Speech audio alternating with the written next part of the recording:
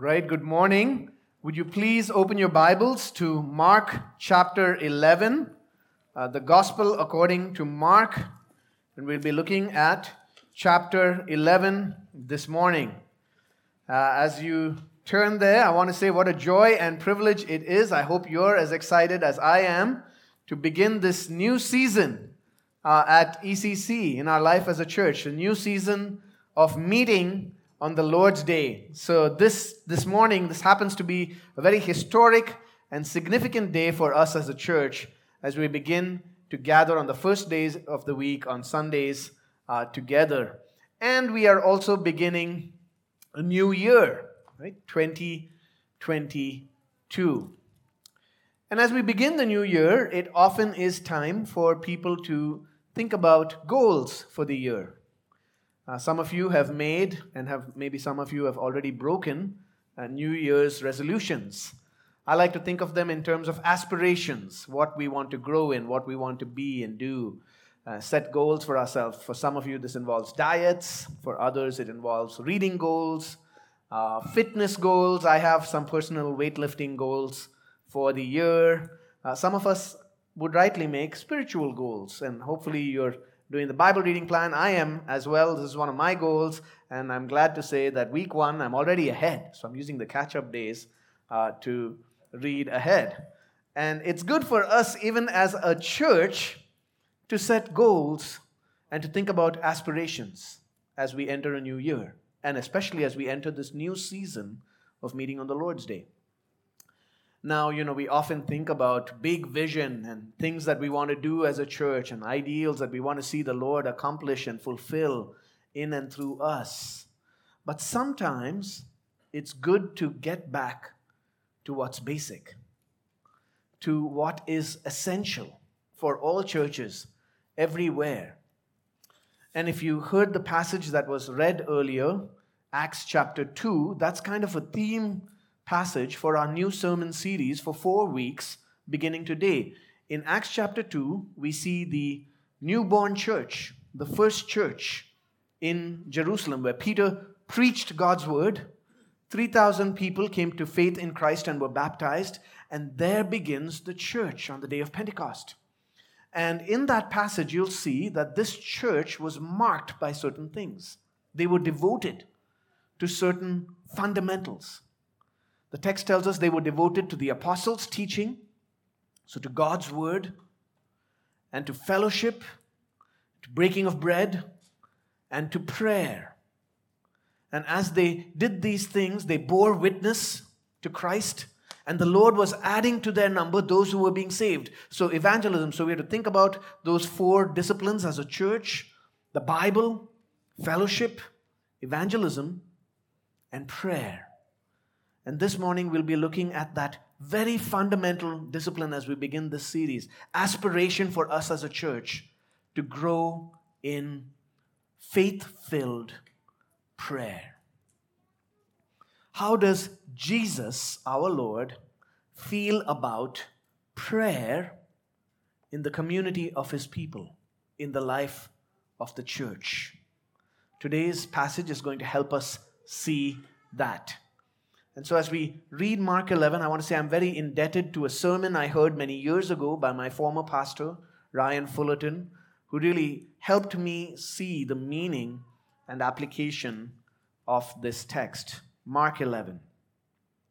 And he entered Jerusalem, and beginning in verse 11, he entered Jerusalem and went into the temple.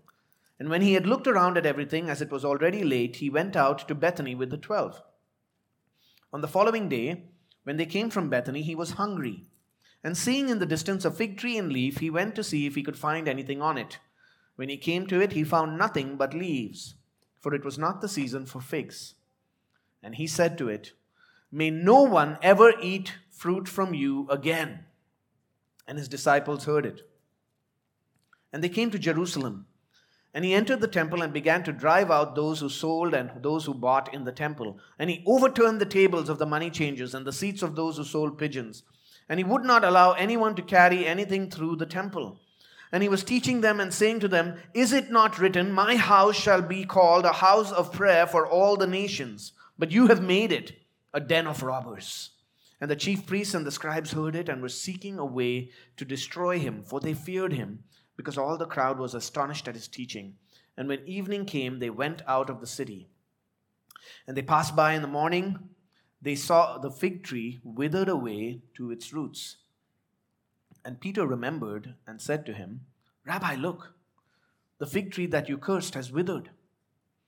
And Jesus answered them, have faith in God. Truly I say to you, whoever says to this mountain, be taken up and thrown into the sea, and does not doubt in his heart, but believes that what he says will come to pass, it will be done for him. Therefore I tell you, whatever you ask in prayer, believe that you have received it, and it will be yours. And whenever you stand praying, forgive if you have anything against anyone, so that your Father also who is in heaven may forgive you your trespasses. Heavenly Father, would you have mercy on us this morning? Would you feed your sheep? Let the words of my mouth and the meditations of my heart be acceptable in your sight, O Lord, my rock, my redeemer. Work in us that which is pleasing in your sight by your Spirit. In Jesus' name, amen. So in this passage in the Gospel of Mark, we see two scenes that are woven together. Like a movie, the camera takes us to one scene, and then to another, and then to this scene again, and to the other scene again. And this is a frequent technique that the gospel writer Mark, in this particular gospel, often uses. He will sandwich different scenes together, and the intent of sandwiching these scenes like this, as he tells the story of Jesus, is he wants to help us see the meaning more clearly. He wants to show us something significant and a relationship between these two incidents. And what I want you to see as we look at Mark 11, as we look at how Mark weaves together two scenes here, I want you to pay attention to the structure. One scene is with Jesus with the tree outside the city, the fig tree. And the other is Jesus with the temple inside the city. So tree and temple, and we're going to see them sandwiched with one another. So, scene one, right? The temple. And we're calling this observing the temple. Jesus is observing the temple, verse 11. He entered Jerusalem and went into the temple. And when he had looked around at everything, as it was already late, he went out to Bethany with the 12. And that is kind of surprising. Because what you should be expecting here is kind of a climactic moment. If you're reading the context and you're reading Mark 11, you'll know that this is coming right at the end of Palm Sunday. Jesus has entered Jerusalem, the triumphal messianic entry, and the riding on the donkey. People have been placing palm leaves at his feet, and everyone is saying, Hosanna in the highest, Hosanna to the Son of David. The king has come to his city. And then he enters the temple. And then all of a sudden, he's just looking around like a tourist, and then he goes back to Bethany. You're expecting some action, but Jesus is like a tourist who's, you show up at the Burj Khalifa, and then you look at it, and you look around, and then he's gone. Well, what's going on there? Well, Jesus is observing what's happening. He's observing what's happening in his Father's house, in the temple. And it's not just an incidental looking around. No, Jesus is preparing for action. He's forming a plan.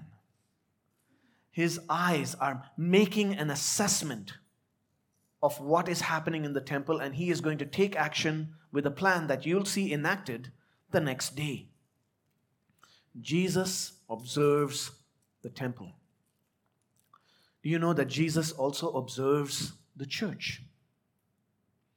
His all-seeing eyes, his eyes of flaming fire, examine us.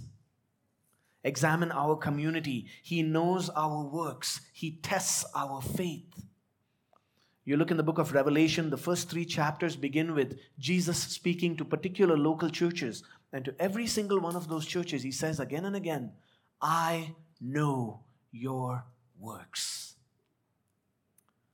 Do you wonder what Jesus observes in our church? Does he see a faith-filled community of disciples whose focus is on him? Or does he find empty religion. So Jesus observes the temple, and in the evening he goes back to Bethany with his disciples.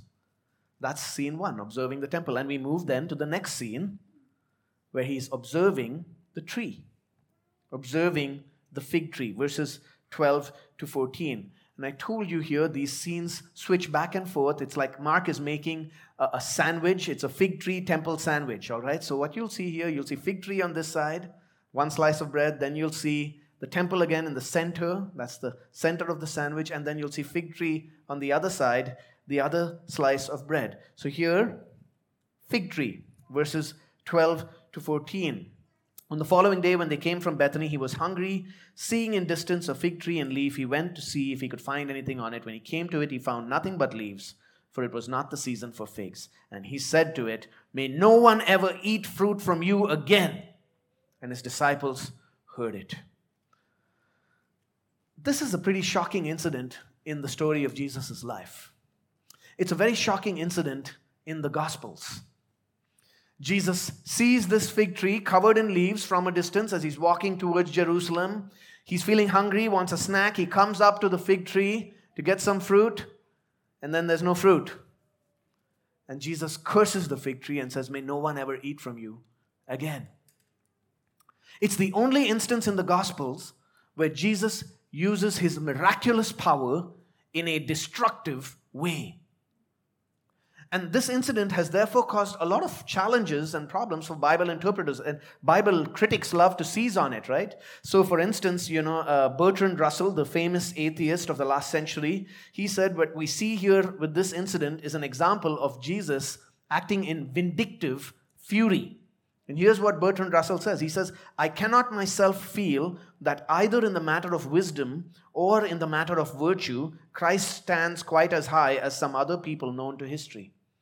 He criticizes the Lord Jesus Christ because of this incident. And you wonder, is Jesus being short-tempered? Sometimes it's kind of like when you act petty-minded. Yesterday we had the day of fasting, and then we went to a prayer meeting in the evening, and I was really hungry at the end of that. So we drive into Al-Wada Mall, and I know this Pakistani restaurant there, Al-Ibrahimi in Al-Wada Mall food court, and I wanted to get my favorite dish from the Pakistani restaurant, which is nihari. I was really excited and hungry.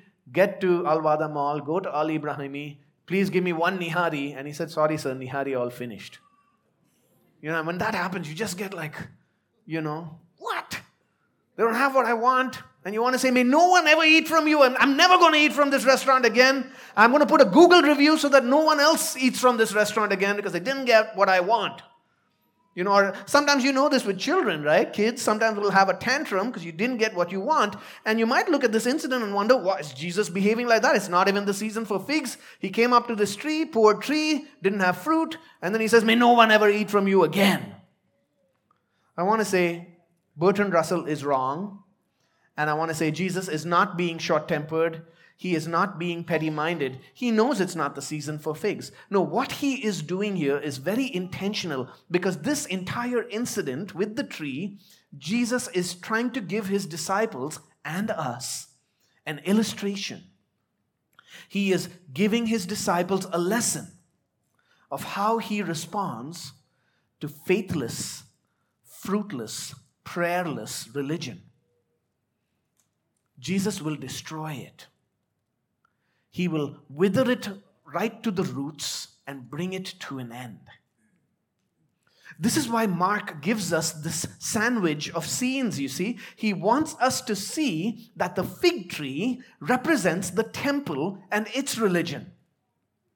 The fig tree was a common biblical image for the people of Israel, for God's people. In the Old Testament, many times you'll see that the Lord compares the people of Israel to figs on a fig tree. So for instance, Hosea 9 verse 10, the Lord says, "Like grapes in the wilderness I found Israel, like the first fruit on the fig tree in its first season I saw your fathers."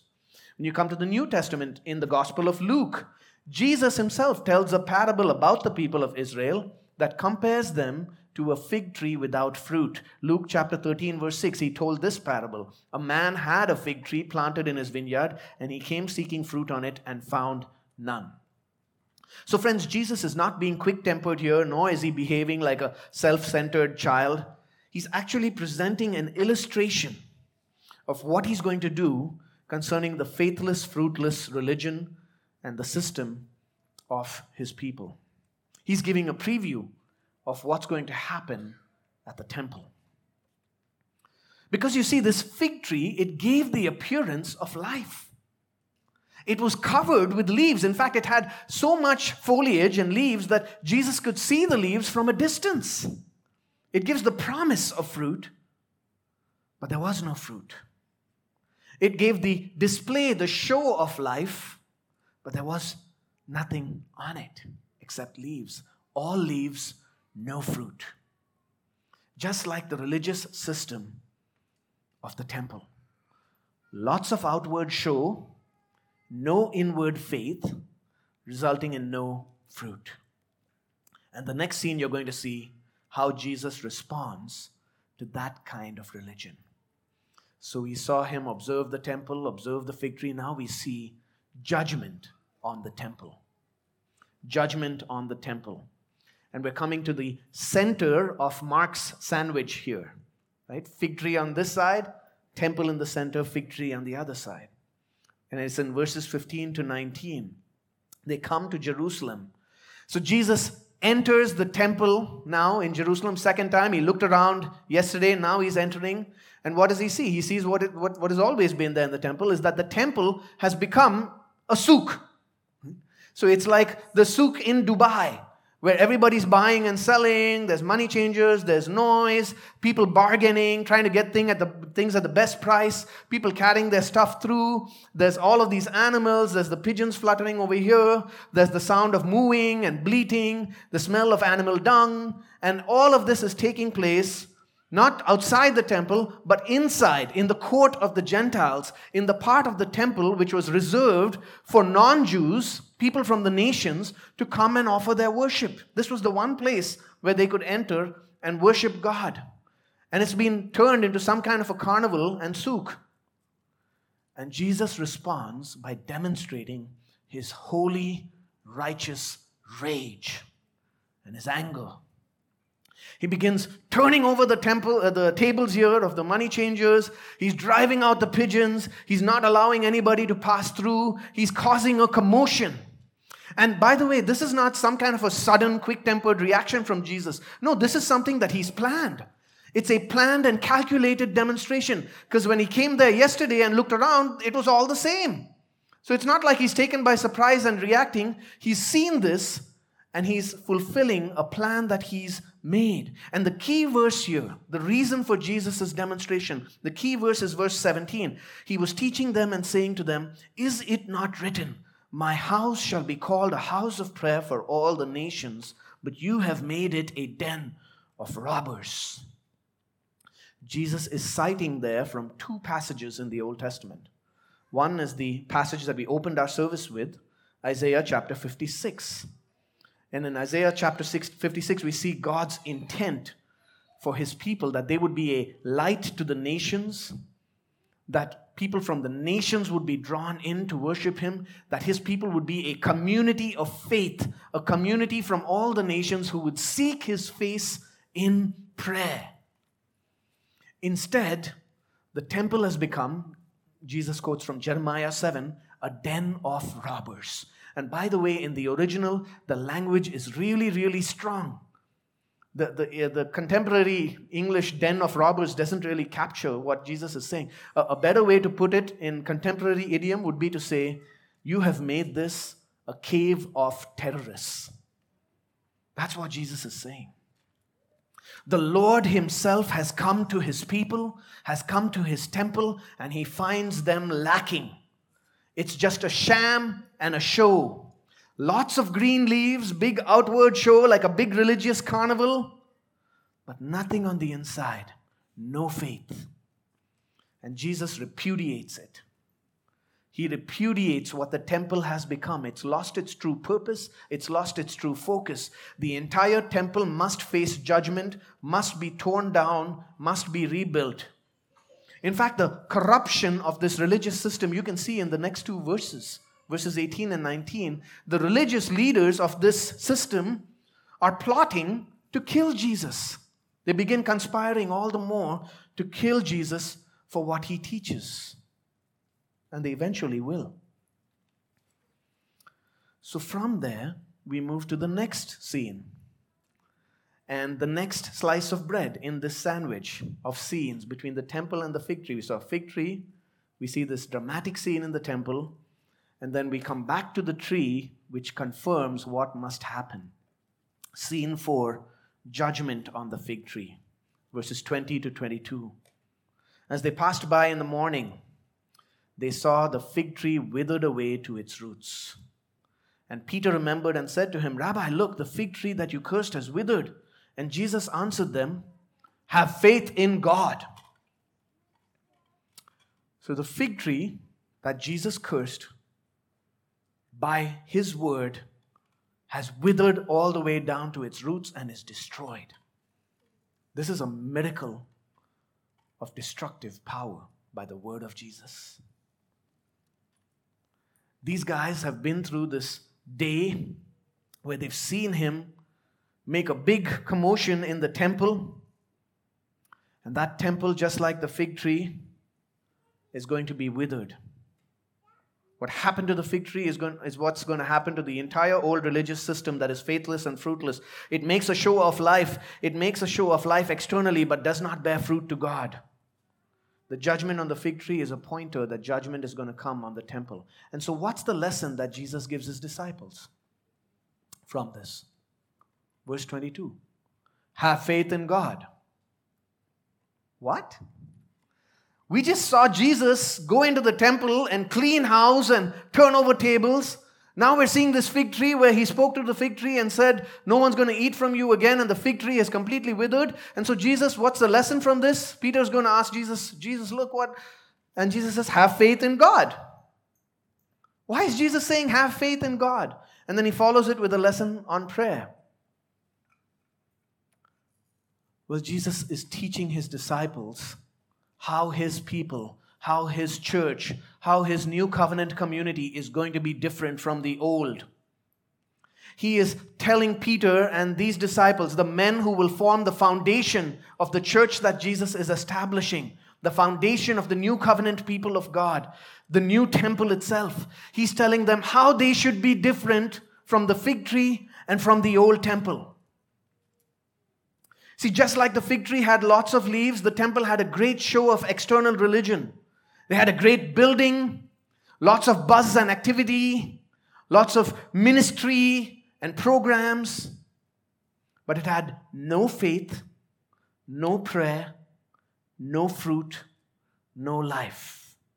And what Jesus is saying here to his disciples and to us is that's not going to be the way it is with you. Have faith in God. You should be different. The new community of disciples should be different from the old covenant people of God in this way. They should be marked by living, active faith in God. And if you read verse 22, you'll notice in the original it's in plural, and all of the verses from there on are in plural. What Jesus is saying is that the Jerusalem temple and that whole religious system must be replaced by a faith-filled, praying community. My house shall be a house of prayer for all nations. He's telling his disciples, you must be different from this tree and from this temple. So the question for us this morning, dear ECC, is this: are we different? Individually, in our personal lives, and as a church, are we different from that old system? See, there's a lot of similarities between us and the old covenant people of God, Israel. They had God's word, God's holy book. We have God's word, God's holy book, believe the same Bible. They believed in the same God that we believe in. They held on to God's truth. In fact, they were very, very religious, but they lacked living faith. There were a few exceptions in the Old Testament. You can go back and see, Abraham believed God and David was a man of faith. But overall, as a whole, those people were marked by a hardness of heart, and they were dead on the inside, lacking faith. They were a community of unbelief. What about us, ECC? Are we different from them? Or are we the same? Since I moved here to Abu Dhabi in 2017, over the last 4.5 years, we've seen 325 members. That's the exact count as of this moment. We've seen 325 members added to ECC, people who went through the process and committed as church members. And every time we add someone as a member, many of you have been through this process, one of the elders will sit down with them, we'll have a conversation, get to know you a little bit more, and we keep that information. We talk about it as elders as a group. And so I've had the privilege of thinking through 325 of those conversations. And the first question that you're asked in that conversation is, why do you want to join ECC? And so, with all these 325 people, I find a common thread of different answers. All right. So people say they want to join ECC. Most common, they say because you follow the Bible. Let's say ECC, I want to join ECC because it's such a Bible-based church. We follow the Bible's teachings at ECC. ECC is rooted in Scripture. Many people will say, we're very thankful and want to join ECC because of the expository preaching and teaching of this church. Sometimes people will say, I want to join ECC because it's so diverse. People from all different nations, unified together. Some people will say the congregational singing is so wonderful, and it is wonderful. There are people who've left from here who miss singing together and lifting our voices at ECC. You know what I've never heard not one of those 325 people say? I want to join ECC because ECC is a church committed to prayer. I've never heard that. It's great that we have expository Bible preaching. It's great that we want to structure our church and be Bible-based and do everything according to the Word of God. It's great that we have congregational singing and people from many different nations become part of our church. But friends, all of that is worthless if we lack living faith. And living faith displays itself in prayer. True faith isn't just holding on to the truth of God or truths about God. No, true faith is trusting in the God of truth to be true to His promises and therefore crying out to Him together day and night to answer and fulfill His word, believing that He will answer. And friends, in this regard, as a pastor of this congregation, I fear for us. I fear for this church. The most poorly attended meeting in the church, in our church, not just in this season, but always, ever since I came here, the most poorly attended meetings in this church are congregational prayer meetings. I was asking a longtime member last night, why are the congregational prayer meetings so poorly attended? And they said, it's always that way. Pastor, people are busy. Well, it's too busy for one more meeting in church, kids' schedules and school and life and work and all of that. We're busy, busy, busy. And maybe that's why. But, we've done other things. Last month, we had a family conference, a family ministry conference, to equip parents in discipling their children, attended by 100 people. Or think about just a couple of weeks ago, we had Christmas carols night. And we packed out this entire hall and packed out the overflow hall. 350 people came here to sing Christmas carols. But we can't even get 50 to join in congregational prayer. And you might hear that and you say, I pray in my personal quiet times. I pray in our personal life. And that's great. We must be people of prayer as individuals. But we also must be a community of prayer. My house shall be a house of prayer. Think about the book of Acts when the church was formed. They were devoted to prayer. All of the verses here in Mark chapter 11 are plural. We must be a people of prayer. And when we put 350 people for carols and another 100 people for family conference and nobody comes to prayer, that says something about our priorities, doesn't it? Friends, carols, family conference are great things, but they're optional activities, not commanded by God. Prayer is commanded.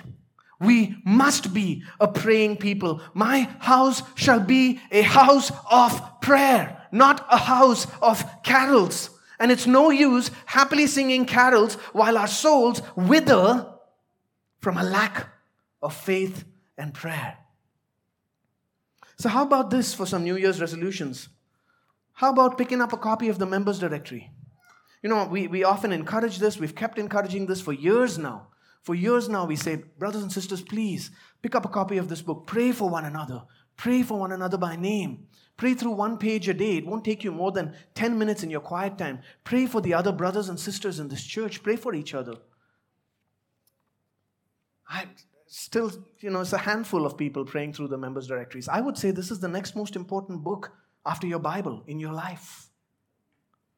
So make that a New Year aspiration for yourself. How about that? We do that. I'm not even going to say pray through it once a month. I would like to encourage you to do that. How about you try to pray through this once this year in 2022?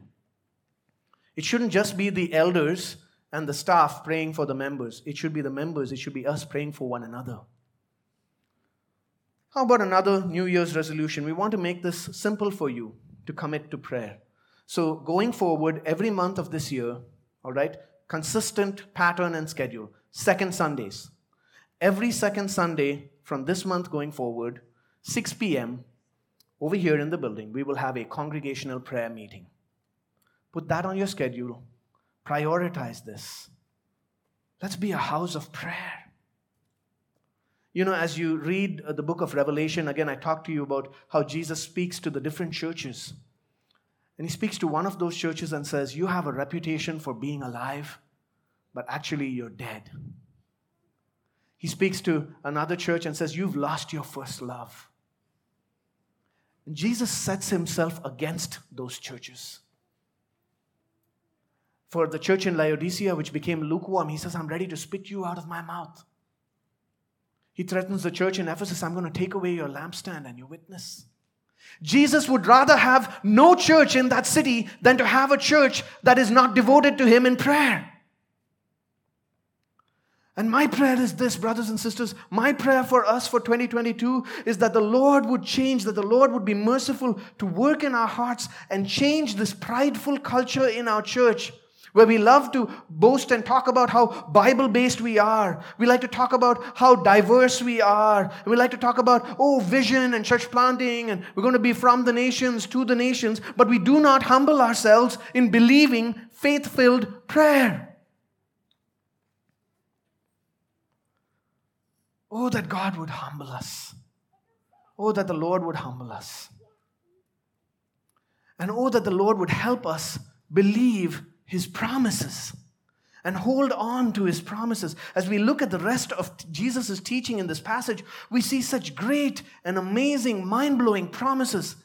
He tells us how to pray. He tells us why we should pray. And he gives us 2 marks of a people of prayer. 2 marks of the kind of prayer that we should have. And the first one is this: faith. Right? Verse 22, he says, have faith in God. That's the first mark of a praying people. And he doesn't just tell us to have faith in him. He wants to encourage us and motivate our faith. He makes such glorious promises of what God will do through faith-filled prayer. Look at verses 22 to 24. He says, truly I say to you, whoever says to this mountain, be taken up and thrown into the sea, and does not doubt in his heart, but believes that what he says will come to pass, it will be done for him. Therefore, I tell you, whatever you ask in prayer, believe that you have received it, and it will be yours. So what does this mean? Maybe this afternoon, take your car, get in the car, drive out to Ras Al Khaimah, take a good look at the Hafra mountain range over there. You take a good look at Jebel Jais, the highest mountain peak in the UAE, 1,900 meters approximately, and think about those mountains being uprooted and thrown into the Arabian Gulf. It's hard to imagine Jebel Jais even moving like half a kilometer. And Jesus is saying here, it's going to be thrown into the sea. If you believe and you pray. And for thoughtful Bible-believing, we're Bible-based Christians, Pastor, we've got to stop for a moment and be cautious here. We don't want to fall into the mistakes. We don't want to fall into the false doctrines of the health, wealth, and prosperity teachers and the word faith movement and those who say, just name it and claim it. We don't want to do that. No, we don't want to do that. Right? And we want to be cautious here and interpret the Bible properly and say, Pastor, we can pray and ask for whatever we want. And we need to pray according to God's will. We say, isn't it according to the sovereign plan and the will of God? Yes, we need to be cautious and we need to pray according to the sovereign plan and will of God. But as one Bible teacher said, those cautions are good, right? But once you've given all the cautions, Jesus still says that you will move mountains. So let's stop being busy wondering about how to be careful in interpreting the passage, and let's get busy praying that mountains will be moved. Let's stop being busy with noisy, fruitless activities, and let's get busy packing out the prayer meetings, filling the prayer meetings with faith-filled, mountain-moving, earth-shaking, miracle-working prayers. Church, do we believe? Do we believe that the Lord Jesus will save people from sin, from the nations around us? That the Lord will save people from the least likely candidates in Abu Dhabi and bring them to the knowledge of Him? Do we believe that we will see revival here in Abu Dhabi? That the Lord will do something far more than we can ask or even think? That we will see churches planted that proclaim Christ in the nations? He is the God of the impossible, As you keep reading the Bible, you see this again and again. I was reading Genesis this week with Bible reading plan. And God is speaking to Abraham and said, with God, all things are possible. Nothing will be impossible for God. You read the book of Acts and look at the early church. And look at the disciples facing persecution from all sides, facing setbacks, even martyrdom, and the gospel and the church and the word of God keeps on advancing as the Holy Spirit does mighty things in answer to the church's prayer. Acts chapter 4, they tell them, stop preaching the word of God. What do the disciples do? They all gather together and they pray and they ask God that they would continue to preach with boldness and that He would move mightily through them. And guess what? That's what God did. That's what God did. That's what He does in the book of Acts. That's what He did in the rest of the New Testament. And that's what He's done for 2,000 years of church history. Entire nations, entire islands, entire populations have been turned to Christ through faith-filled, believing prayer. Maybe you've heard of the great Baptist preacher Charles Spurgeon in the 19th century, who preached in England and saw thousands and thousands of people come to faith in Christ. And whenever Spurgeon took people for a tour through the church building, the Metropolitan Bible Tabernacle Church, he would take them to the basement. And he would say, this room here is the powerhouse of the church. It's the powerhouse of the church because that's the room where the members of the church would regularly gather to pray and ask God to do mighty things. A young preacher once came to Spurgeon and he said, Pastor Spurgeon, nobody comes to faith in Christ when I preach. Nobody gets saved. And Spurgeon asked him, do you really believe that people are going to get saved every time you preach? And he said, well, no, not every time. And he said, yeah, that's why people don't get saved every time you preach. You got to believe, people. We got to believe that God will act. The problem with the health, wealth, and prosperity gospel teachers, the false teachers, is not that they promise too much. It's that they promise too little. They take verses like this and they apply it to earthly, worldly things of this life, instead of fixing our eyes on the kingdom of heaven and God who is upon His throne, so that we can trust God that no mountain, no hindrance, no obstacle, no trial will come in the way of the advance of His kingdom in and through us. So brothers and sisters, we can pray with faith. We can pray with faith, believing. For that hard-hearted person to whom you've been sharing the gospel, that hard-hearted family member that you've been trying to evangelize for years and years, pray with faith. For that son or daughter or the children who are disinterested in the faith, pray with faith. Maybe for our members who says, we're meeting on Sundays now, but my employer won't let me gather. Let's pray. We've already seen so many answers to prayer where the schedule was changed. for this pandemic, for the end of the pandemic.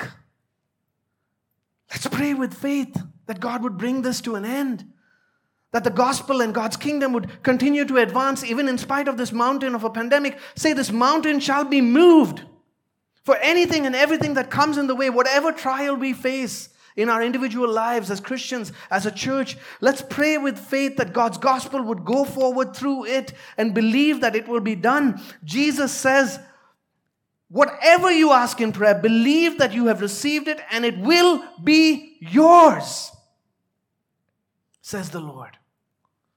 Let's pray with faith. And that's the first thing that should mark our praying community, a community of disciples, is faith. Faith. The second mark here that Jesus gives is forgiveness. When we come to pray, we must be marked by forgiveness. Verse 25. Whenever you stand praying, forgive if you have anything against anyone, so that your Father also who is in heaven may forgive you your trespasses.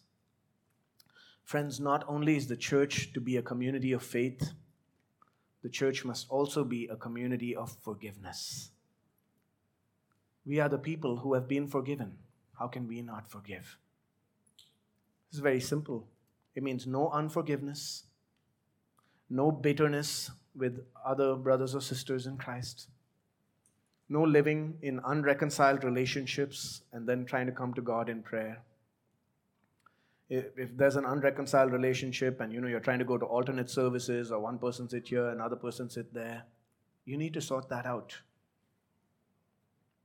If there's anyone that comes to mind today, this morning, with whom you're living in unforgiveness or an unreconciled relationship, do not delay. Go and make it right today. Resolve right now in your heart, I'm going to go and extend forgiveness or ask for forgiveness and sort it out. You see, Jesus wants us not to be like old covenant Israel, like that old religious system. He wants us to be a people who are marked by faith and by forgiveness. He wants his church to be a faith-filled, praying community of forgiven sinners who forgive just as we have been forgiven. And here's the beauty of what Jesus desires and demands of us.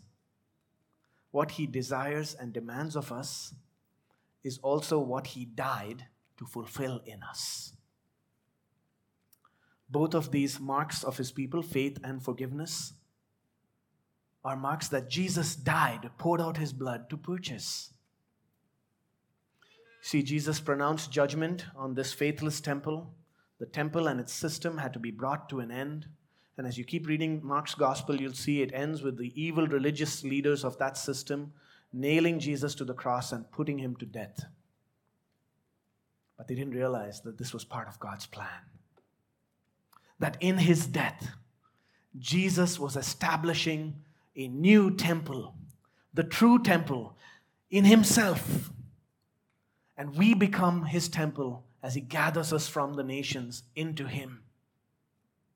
And Jesus died on the cross as a substitute in our place, taking the penalty upon himself for faithless sinners like us, so that we might receive forgiveness and so that he might grant faith to our dead hearts, so that we might be those who forgive one another, and we might be those who seek God's face in faith-filled prayer. We can pray because Jesus died to save us. He died to bring us to himself from all the nations and to make us a house of prayer for all nations. So maybe you're here this morning and you've never known him. You've never had any kind of faith in Jesus. You've never experienced the forgiveness of sins that only he can give. You've never experienced the ability to come to God and have access to God as Father because of what Jesus has done. Or maybe you're here this morning and like the fig tree, You're covered in leaves, but there's no faith inside, and there's no fruit toward God. Whatever the case, I want to call and invite you to come to Jesus, the merciful Savior who can give you true faith. Friends, in the cross of Christ, there is grace and forgiveness, and there is power. There is power to change, even for faithless, prayerless Christians. In Jesus, there is power to make us those who move mountains by our prayers. A few days ago, I was with a friend, and he was telling me a little story about what happened in his house. They had bought a freezer, and it was on one of the upper floors of the house. And the freezer, they had put a lot of meat into the freezer, right, to keep it there and to use over time. And my friend was just going to iron some of his shirts, and he unplugged the freezer, plugged in the iron, ironed his shirts, and then unplugged the iron and forgot to put the freezer plug back in. And then a few days later, they started smelling, this kind of odor in the house all over the place. And they were wondering, where is it coming from? Smelling the walls, wondering if something, like a rodent had died or something, wondering if something was wrong with the sewage system. And then days later, they realized, this freezer was unplugged.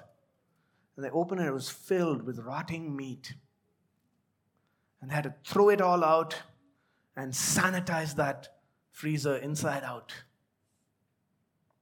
The freezer was disconnected from its power source. Oh, ECC, I pray that we would not be disconnected from our power source this year.